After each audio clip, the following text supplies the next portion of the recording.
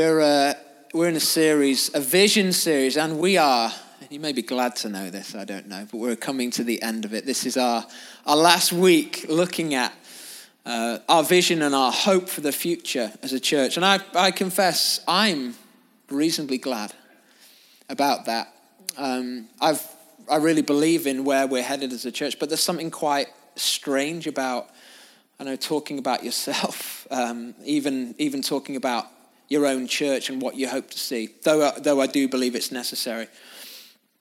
What we've said throughout this is that our hope, our vision, our sight, our desire is to see a church on fire, to see a city alive. And at the heart of that is a conviction that the best thing we could possibly do with our lives is become more devoted to God.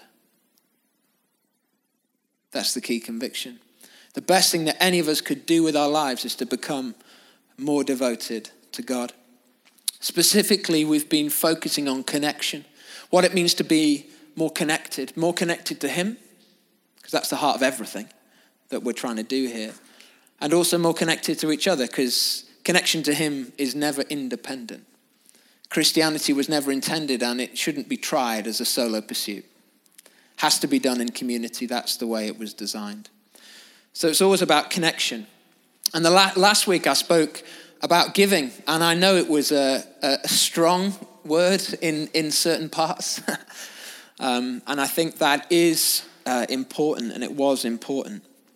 And I guess I want to continue in talking about money, and particularly generosity tonight.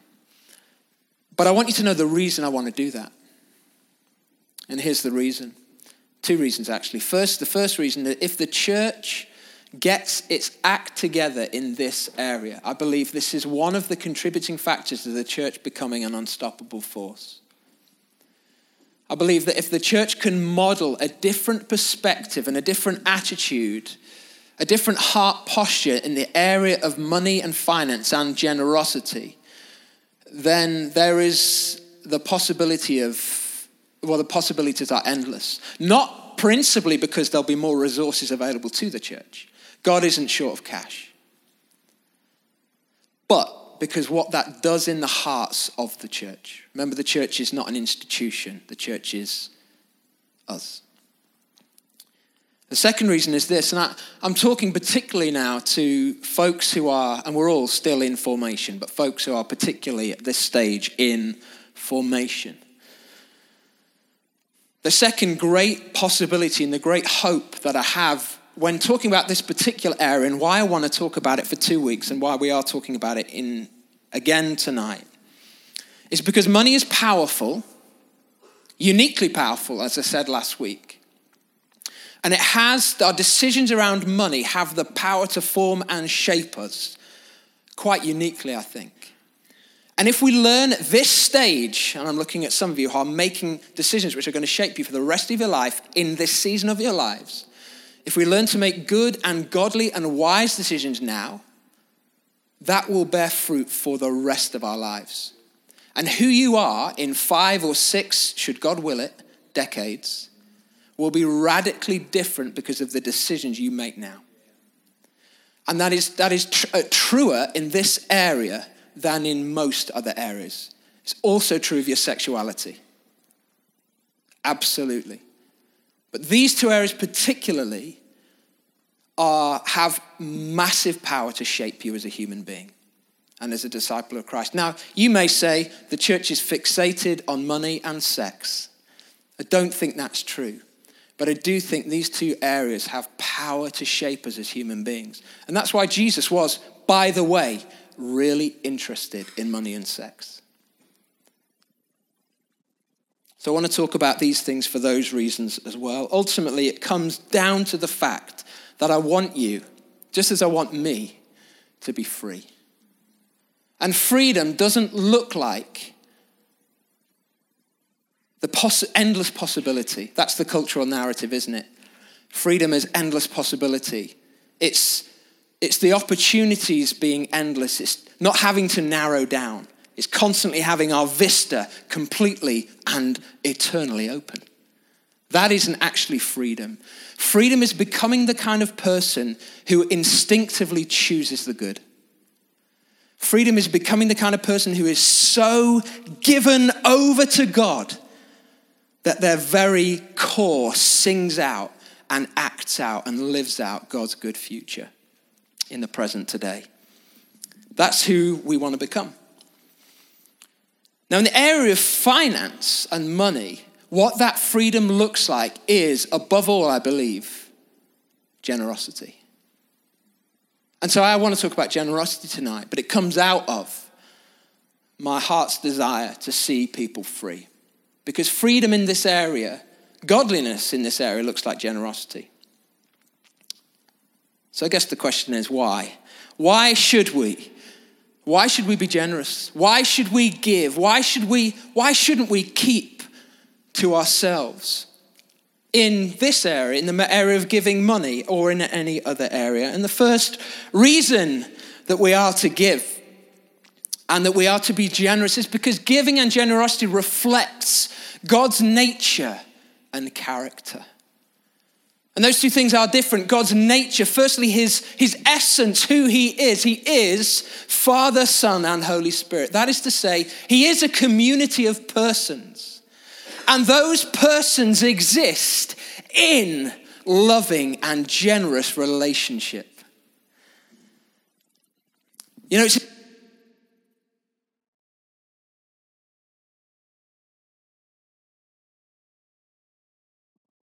for the benefit of the tape, that pauses for dramatic effect. It's as if in heaven you've got God the Father saying, Jesus, I want to give you something today. Can I give you a little bit of love, Jesus? And Jesus saying, oh, go on then. Today you can. Today in this moment in eternity, you can give me a little bit of love, Father. Give it to me. And the Father just blessing Jesus with love and saying, oh, that felt good. I got to pass it on, Holy Spirit. I've got something for you. Holy Spirit says, is it the same thing as yesterday? It is. Come on then. Holy Spirit gets the love from Jesus and says, oh yeah, Jesus, that was amazing. Father, can I pass you something? Can I give you something? It's this generous, it's this constant flow and stream of love that exists at the heart of God. It's not just something God does, it's who God is. Do you see that? We are, as human beings, made in the image of God. That means that we become who we are when we reflect his nature. We are only who we are when we're reflecting his nature. And therefore, generosity for us is about becoming who we are. It's about becoming human. So to be miserly, to hold back, is subhuman behavior. It's not who humans are intended to be. For us to become human is to give, because that reflects God's nature, but it also reflects his character. That is to say, what he does, when the rubber hits the road, what God is like is generous. He's a generous God, and we see that in creation. The Father, Son, and the Holy Spirit existing for all time in eternity, just loving each other. Sounds like a cushy deal, right?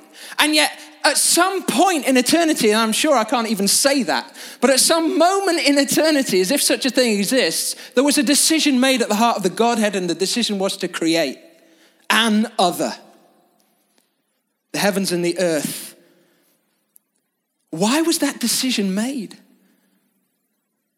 When you've got it that good, why do anything else? Because God is generous. Because God is love and wants to share his love even beyond himself. And so God takes the risk of love in creation. It's because he's generous. It's who he is. It's what he does. But he doesn't stop there. He doesn't stop. By the way, and creation doesn't stop there. You know, God is still in the work of creation now. Through you and I, he is creating. If God didn't will creation into existence in this very moment, you and I would cease to exist. We would cease to have existed. Because God's word sustains us. God's very breath in and out sustains us in our lives.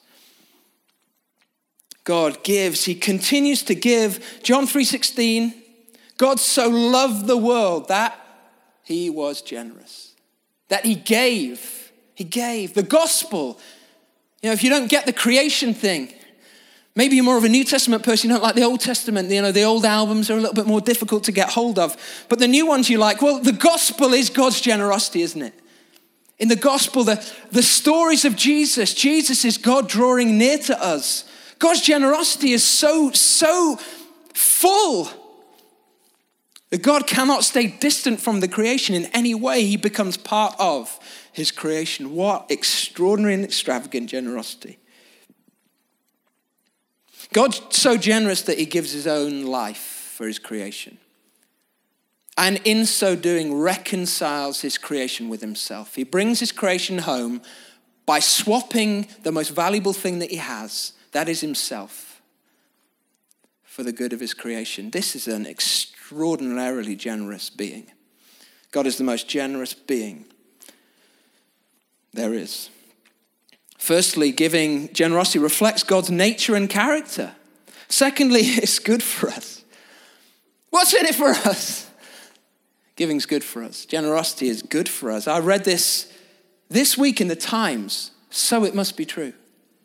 Right? Piece of research had been done. Well, there's a number of pieces of research, but I'll read a little bit about one. Several neurobiological studies support this idea, the idea being that giving is good for you. One shows that making charitable donations engages the same reward pathway in the brain as sex, drugs, and food. Another, that helping others activates the same neural circuits as when parents care for children. These instincts emerge very young. Pairs of toddlers aged 18 to 24 months will share their resources equally, even when one has to give up some of what they have. Astoundingly, both 18-month-olds and 3-year-olds voluntarily give cold adults their own blanket or a sad adult their toy. They spontaneously give more to help an adult who has had their possessions destroyed or taken away than to one who hasn't, meaning they feel sympathy at an early age. This is hardwired into us, I think partly because of point one. It's who we're made to be. A paper on the science of generosity from the Greater Good Science Center at the University of California, Berkeley, earlier this year reports that the emotional rewards of giving appear to be lifelong and universal. Elderly people who volunteer or help others informally report greater life satisfaction and less depression than non-volunteers in subsequent years, even as their health diminishes. People who choose to buy a goodie bag for a sick child they will never meet are happier than those who buy it for themselves. Jesus was right. It's more blessed to give than to receive. Data from 136 countries shows that those who were donated to charity over the past year reported greater happiness, even after accounting for age, gender, poverty, education, and marital status. Do you want to be happy? Of course you do. You're better investing in generosity than anything else if you want to be happy. Giving is good for us. It's good for us. We see the research, but it's also clearly good for us from a scriptural point of view as well. Whoever sows sparingly will also reap sparingly. Whoever sows generously will also reap generously. The scriptural point that's being made here is that you're blessed if you give. It's blessed. It's more blessed to give than to receive. You're blessed if you give. And one of the blessings you receive as you give is the blessing of provision. God provides. God provides for those who are generous. Jesus talks about this in Matthew's gospel particularly. The Father knows what we need. You know, if he knows how to care for a sparrow, surely he knows how to care for his own people. But there's a concept here that if we're generous, if we're abundantly generous, then we actually experience that God is abundantly generous with us as well. And I think what's going on is almost like a dynamic there where God is like looking down and again, forgive me the analogies and metaphors. I don't think they really work, but we're dealing with concepts like heaven and earth and how do we really explain this? But it's as if God is looking down from heaven for anyone with open hands. And he just wants to say that it's the one with open hands. Well, a posture of generosity, a willingness to give, because if there's one with open hands, I'm going to fill those hands with blessing. I just want to bless them. Oh, they've got open hands. They're ready to give. Oh, watch what I'm going to give them. And then there are people, the cold, dark corners with their hands closed, not understanding that in having their hands closed, not willing to give, they are also placing themselves in a position where they cannot receive. This is about a lifelong posture. And when we put ourselves in the position of having open hands before God, sowing sparingly, sowing generously rather, we're able to reap generously. And I must say this at this point. I am not here preaching a prosperity gospel. I'm not saying that if you give to the life of the church, or if you give, you will always receive a multiple of what you have given in finance. I'm not saying that. It isn't a get-rich-quick scheme.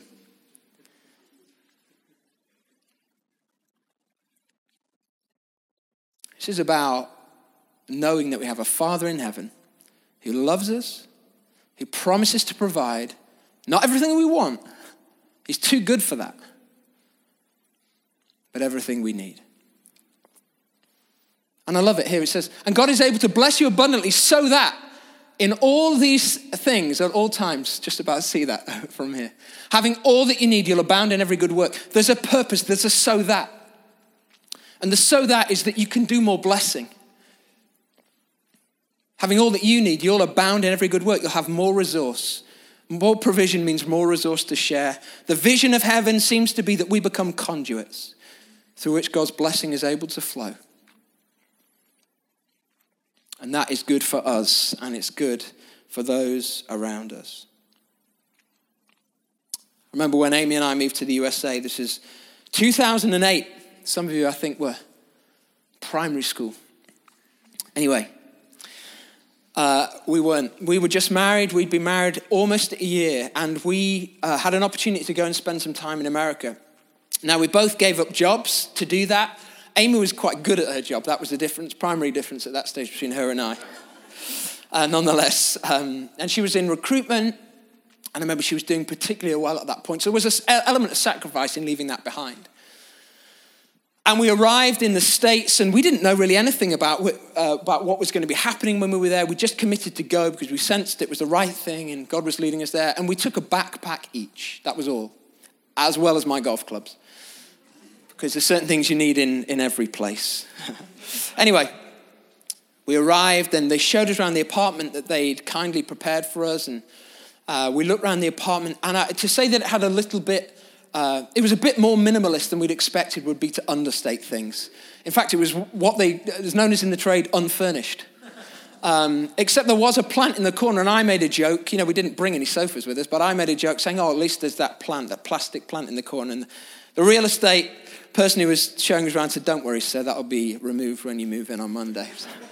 That's the only thing we've got. So we had nothing. It was our wedding anniversary that Monday, our first wedding anniversary. And so we just prayed, Lord, we came here for an adventure, and this is an adventure. Please, Lord, we just pray that you'd provide. We've come here. We've given stuff up for this. We're here for you. Would you show us that you're a generous Father? Would you move?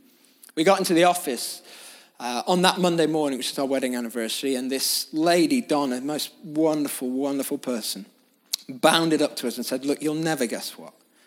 But I've just got an email from somebody in there in charge of these corporate apartments, and this is 2008, the credit crunch and all that stuff had hit, and they've decided to close down some of these apartments, and they've donated all of their furniture. And you can go to their warehouse, and we've got a truck just outside, and just take whatever you want. Now, I didn't know what all their furniture was, but we went, and there were sofas, there were beds, there were coffee machines, there was cutlery, the whole thing. God provided that very Monday, and everything we needed for our 3.5 years was provided in that moment. It was an extraordinary thing. Whoever sows generously will reap generously. The blessing is a blessing of provision. The blessing is the blessing of impact. The blessing is the blessing of impact. Now, he who supplies seed to the sower and bread for food will also supply and increase your store of seed so that you can do more stuff with it and will enlarge the harvest of your righteousness. You'll be enriched in every way. Every way. Not just monetarily, but in your very life with God, the impact will be inward. You'll receive an inward impact, an impact of communion with God. John Ortberg said this: the money deal is a trust deal, spoken like a true Californian. Jesus understood when people give their treasure, something happens to their hearts, and they open themselves up to experiencing the reality of God in their lives like no way else. The blessing of giving, the inward blessing of giving, is a greater sense of the reality of God. Because when you throw yourself out there and you give in faith, what you're saying is, God, you've got to come through now. And on the other side, you're like, oh, you came through. Wow. We have this perspective in our culture, and it's in our Christian culture as well, that what you think in your head is what you believe. And that's actually not true, is it? What you do with your life is what you believe. And so when you do this with your money, when you give, when you're generous, you're basically putting your intellectual belief into flesh and blood. It's a powerful thing. Now, people think about this. Jesus says, isn't he, where your treasure is, there your heart will be also. And that's what John Ortberg's speaking about here. People think, and I myself have understood that to mean, that my heart's got to be stirred before I give. Otherwise, it doesn't mean anything. And I would want to submit humbly to you tonight that that's not the case. That actually one of the most powerful things we can do in this area is to make a decision. Where do I want my treasure to be? Where do I want my heart to be? Where do I want my heart to be postured? Where is it that I want to see my heart invested? And begin to invest our treasure in that place. And then wait and watch and see what happens in our hearts. The blessing is the blessing of provision, the blessing of impact inwardly, but also the blessing of impact outwardly. God does a work in our hearts that is powerful as we learn to lean on him in this area. So God does a work not just externally, but also internally. Something happens in our hearts, but something also happens in the world around us. Outward impact. And Paul says this: the service that you perform is not only supplying the needs of the Lord's people, but is also overflowing in many expressions of thanks to God. Because of the service by which you've proved yourself, others will praise God for the obedience that accompanies your confession of the gospel of Christ. Supplying the needs of the Lord's people, overflowing in many expressions of thanks to God. Others will praise God. Here's a picture of impact that goes beyond our own lives.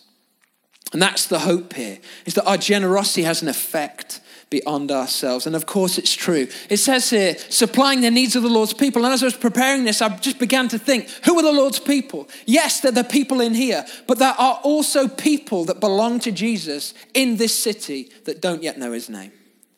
Who are they?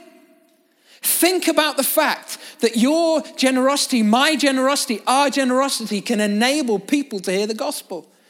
People to respond to Jesus, people to be included into the family of God. Our decisions matter. It's an incredible gift, the gift of impact. Now, the third reason, so firstly, we give because giving reflects God's nature and character. Secondly, giving is good for us, the blessings that are there, impact, provision, but also giving resources the mission of God. And I've just alluded to that. I don't want to spend too long here, but I just want to say in the Old and New Testaments, there are pictures, powerful pictures of God's people stepping up in response to a call from God fundamentally and resourcing the mission of God. Stuff that wouldn't have been able to happen otherwise is able to happen because God's people step in. And you've got to ask yourself, why does God do that? Why does he set it up that way? Because surely there's another way for the God of the universe to resource his own work. And I think it's because us partnering with him does something very, very powerful for us and in us. It resources the mission of God, but it shifts the people of God. It begins to help us. It helps us begin to understand what this is all about.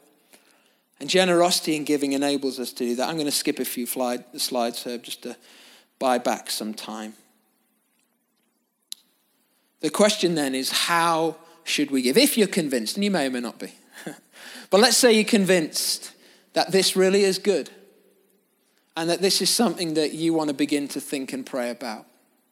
Becoming somebody who gives regularly and generously. If you want to become that kind of person, how should you give? How should you do it? Well, I got some suggestions you might be surprised to know. I've come prepared. Firstly, I want to suggest, humbly, of course, because now I can say anything I want.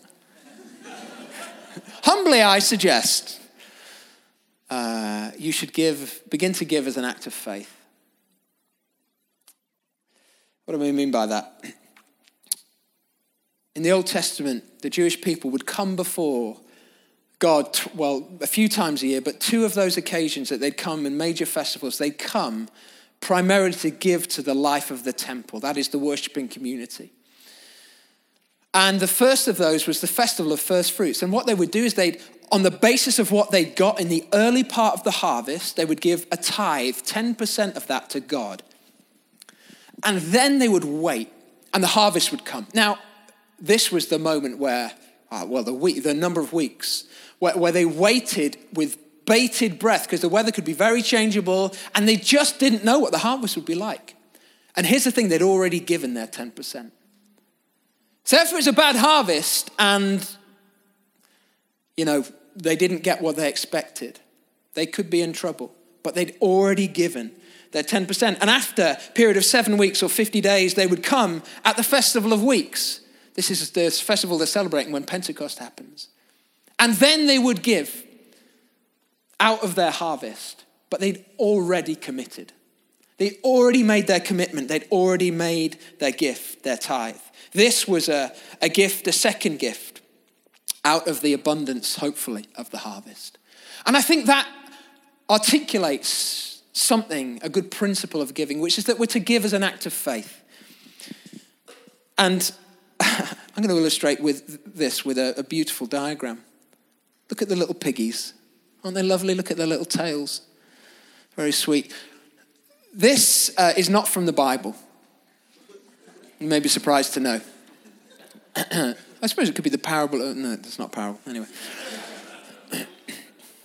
On the left-hand side of the screen, as you look at it, the piggy bank on the left is the piggy bank of fixed items. These are the regular costs that life contains. Mortgage, if you have one. Rent, if you have that.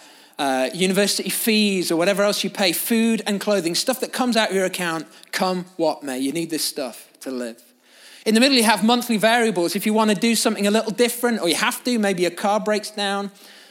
Car expenses will be up there, house repairs, or maybe something that's regular but not every month. So maybe a holiday or a gift, a birthday gift for somebody. That fit in the middle column. On the right-hand side, we have discretionary spending. This is if you've got a little bit extra, you can do what you want. Go and treat yourself. Have a coffee, a beer, or whatever else you like to do. Many of us think about giving as pertaining to the right-hand side of the screen. We think that giving is about discretionary spending. If we have enough left over, then we'll give a little bit. I want to submit humbly to you that biblical giving belongs on the left. That's what giving as faith looks like. It means, when my paycheck comes in, if I should be blessed enough to have one, I'm going to give out of that at the beginning. I'm going to give because that's my commitment. This is as important to me as what comes out for rent or whatever else. That's what it means, I think, to give in faith. We want to make that our practice if we're going to grow in this. It's so easy otherwise for it just to get squeezed out. We have a tighter month, it gets a bit more difficult. And it gets squeezed out. And for Amy and I, that's how we've been giving for the last sort of 10, 12 years or so. And we've never been short. I only tell you that. We've never, ever been short. It's been tight along the way. But we've never, ever been short. God has provided in some amazing ways. And we've had some extraordinary experiences along the way.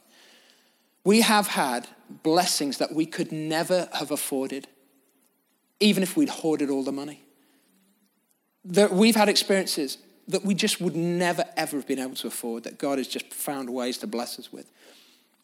We give as an act of faith, but secondly, we give as an ongoing adventure. I want to say this to you.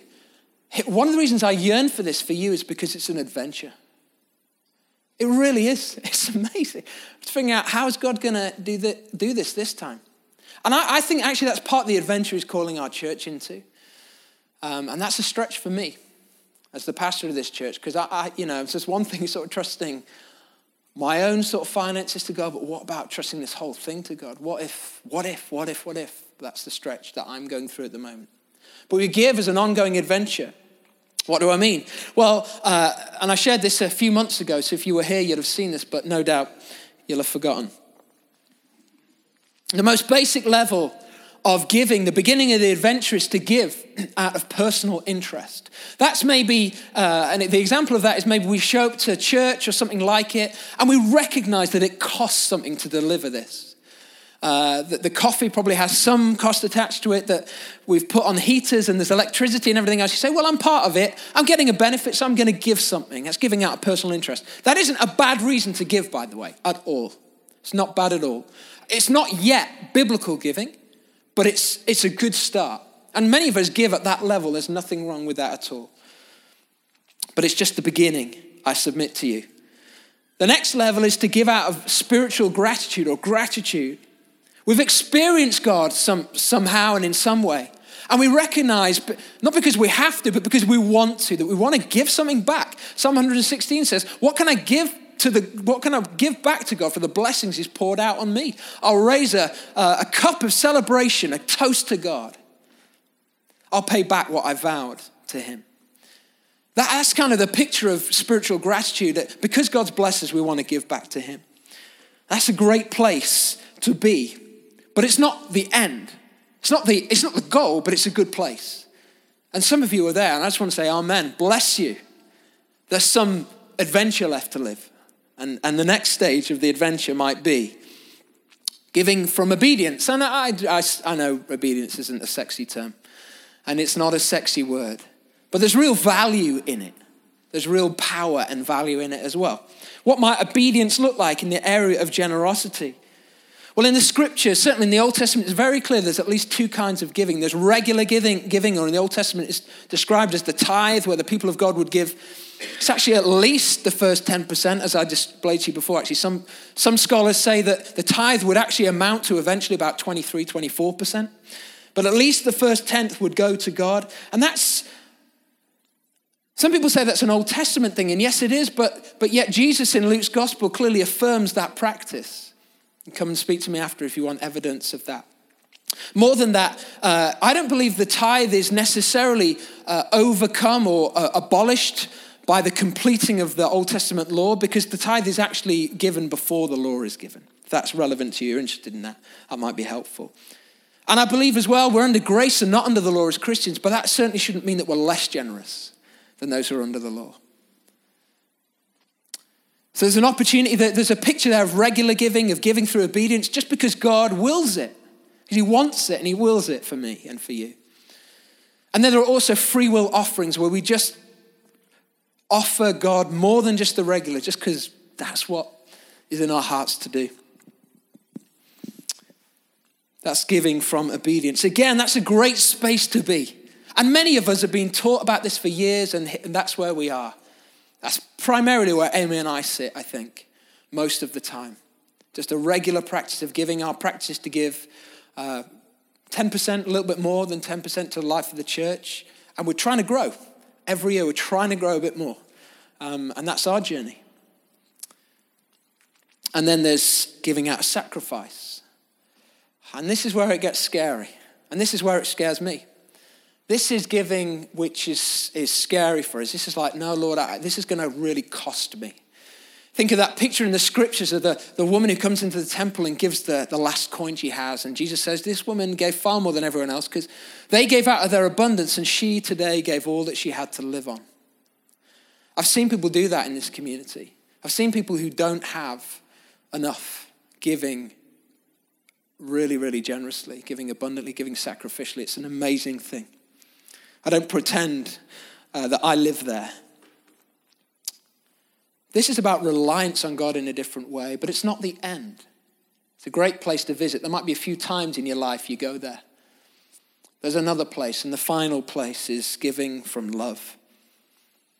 Think of the woman who breaks open the alabaster jar, kneels at Jesus' feet and anoints his feet. She gave a year's worth of wages. It's the kind of giving where if somebody asks you why you did it, the only possible answer could be, she gave because of love. It's so out there. It's almost offensive, if not directly offensive. But it's pleasing to God. I'm not trying to get you all to the top of the pyramid. I'll see you on the way up. My question to you is simply, where are you? And where do you feel God calling you to move to? And that is a conversation that you must have with God. Don't have it with me. I can help you. And our team, we're glad to speak about it with you. But it's not my desire to get you to a certain place. This is about your journey and your discipleship. And I would encourage you to have a conversation with God about it. What does the next step look like for you? All right, let's land this. What does this look like for us as a community? What are the next steps for Trinity? Firstly, we need to acknowledge how blessed we are. Have a look around you. What a ridiculous building we're in.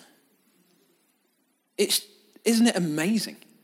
What church plant that's 2 years old gets to be in a building like this? It's crazy. Some of you have just arrived and you've only known this.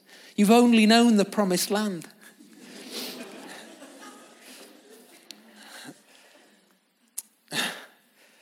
It's an incredible gift. It's an incredible resource. It's not for us. It's for people who aren't yet here.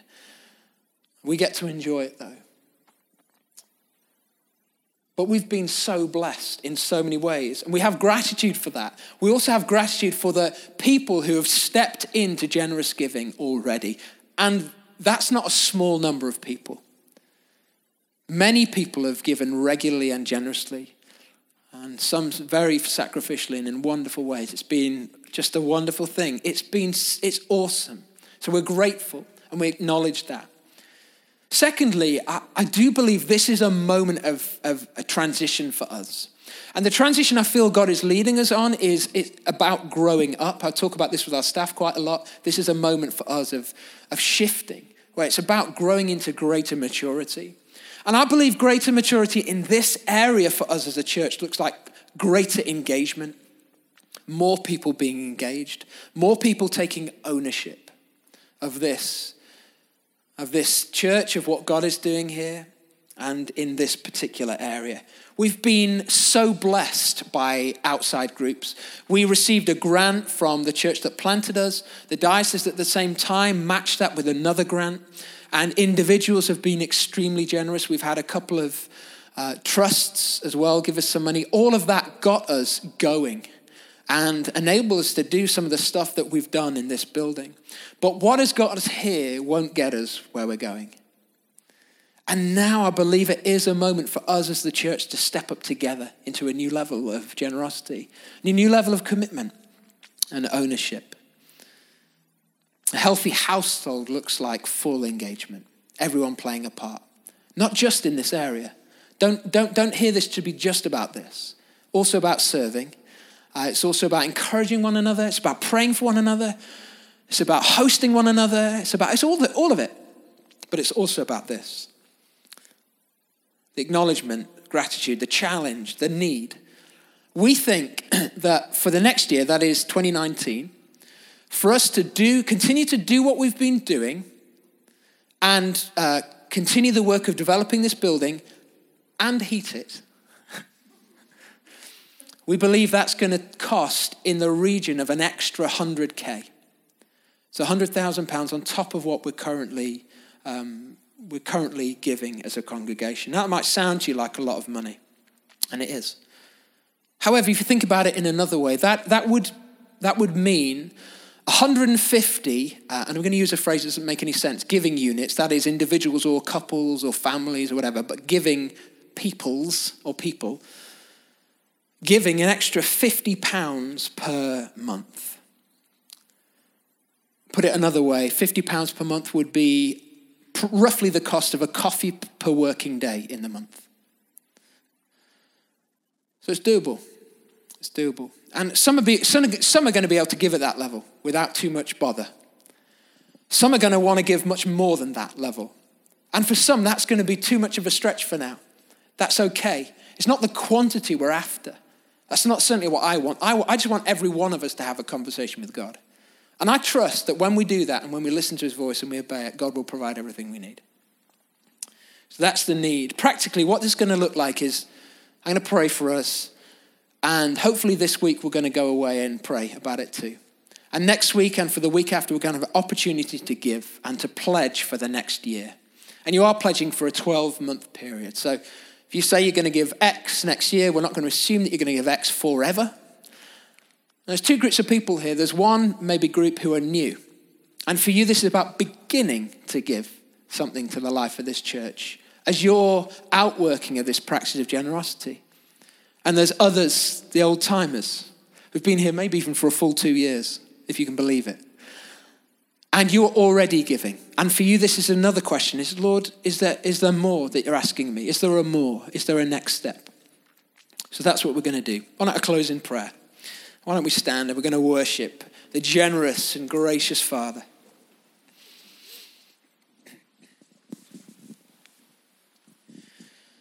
Father God, we do thank you now for your great generosity to us. Thank you that you promised to bless us. You are blessing us, and you are and have resourced us. And we trust this conversation into your hands. And we ask that your Holy Spirit would guide and direct each one of us as we seek to move on in the adventure of generosity. Holy Spirit, I ask that you would be generous with us in the way that you would speak to us. And you would give us great courage to follow your leading. And we worship you this evening in light of who you are and what you've done. And we bless you and we praise you. Amen.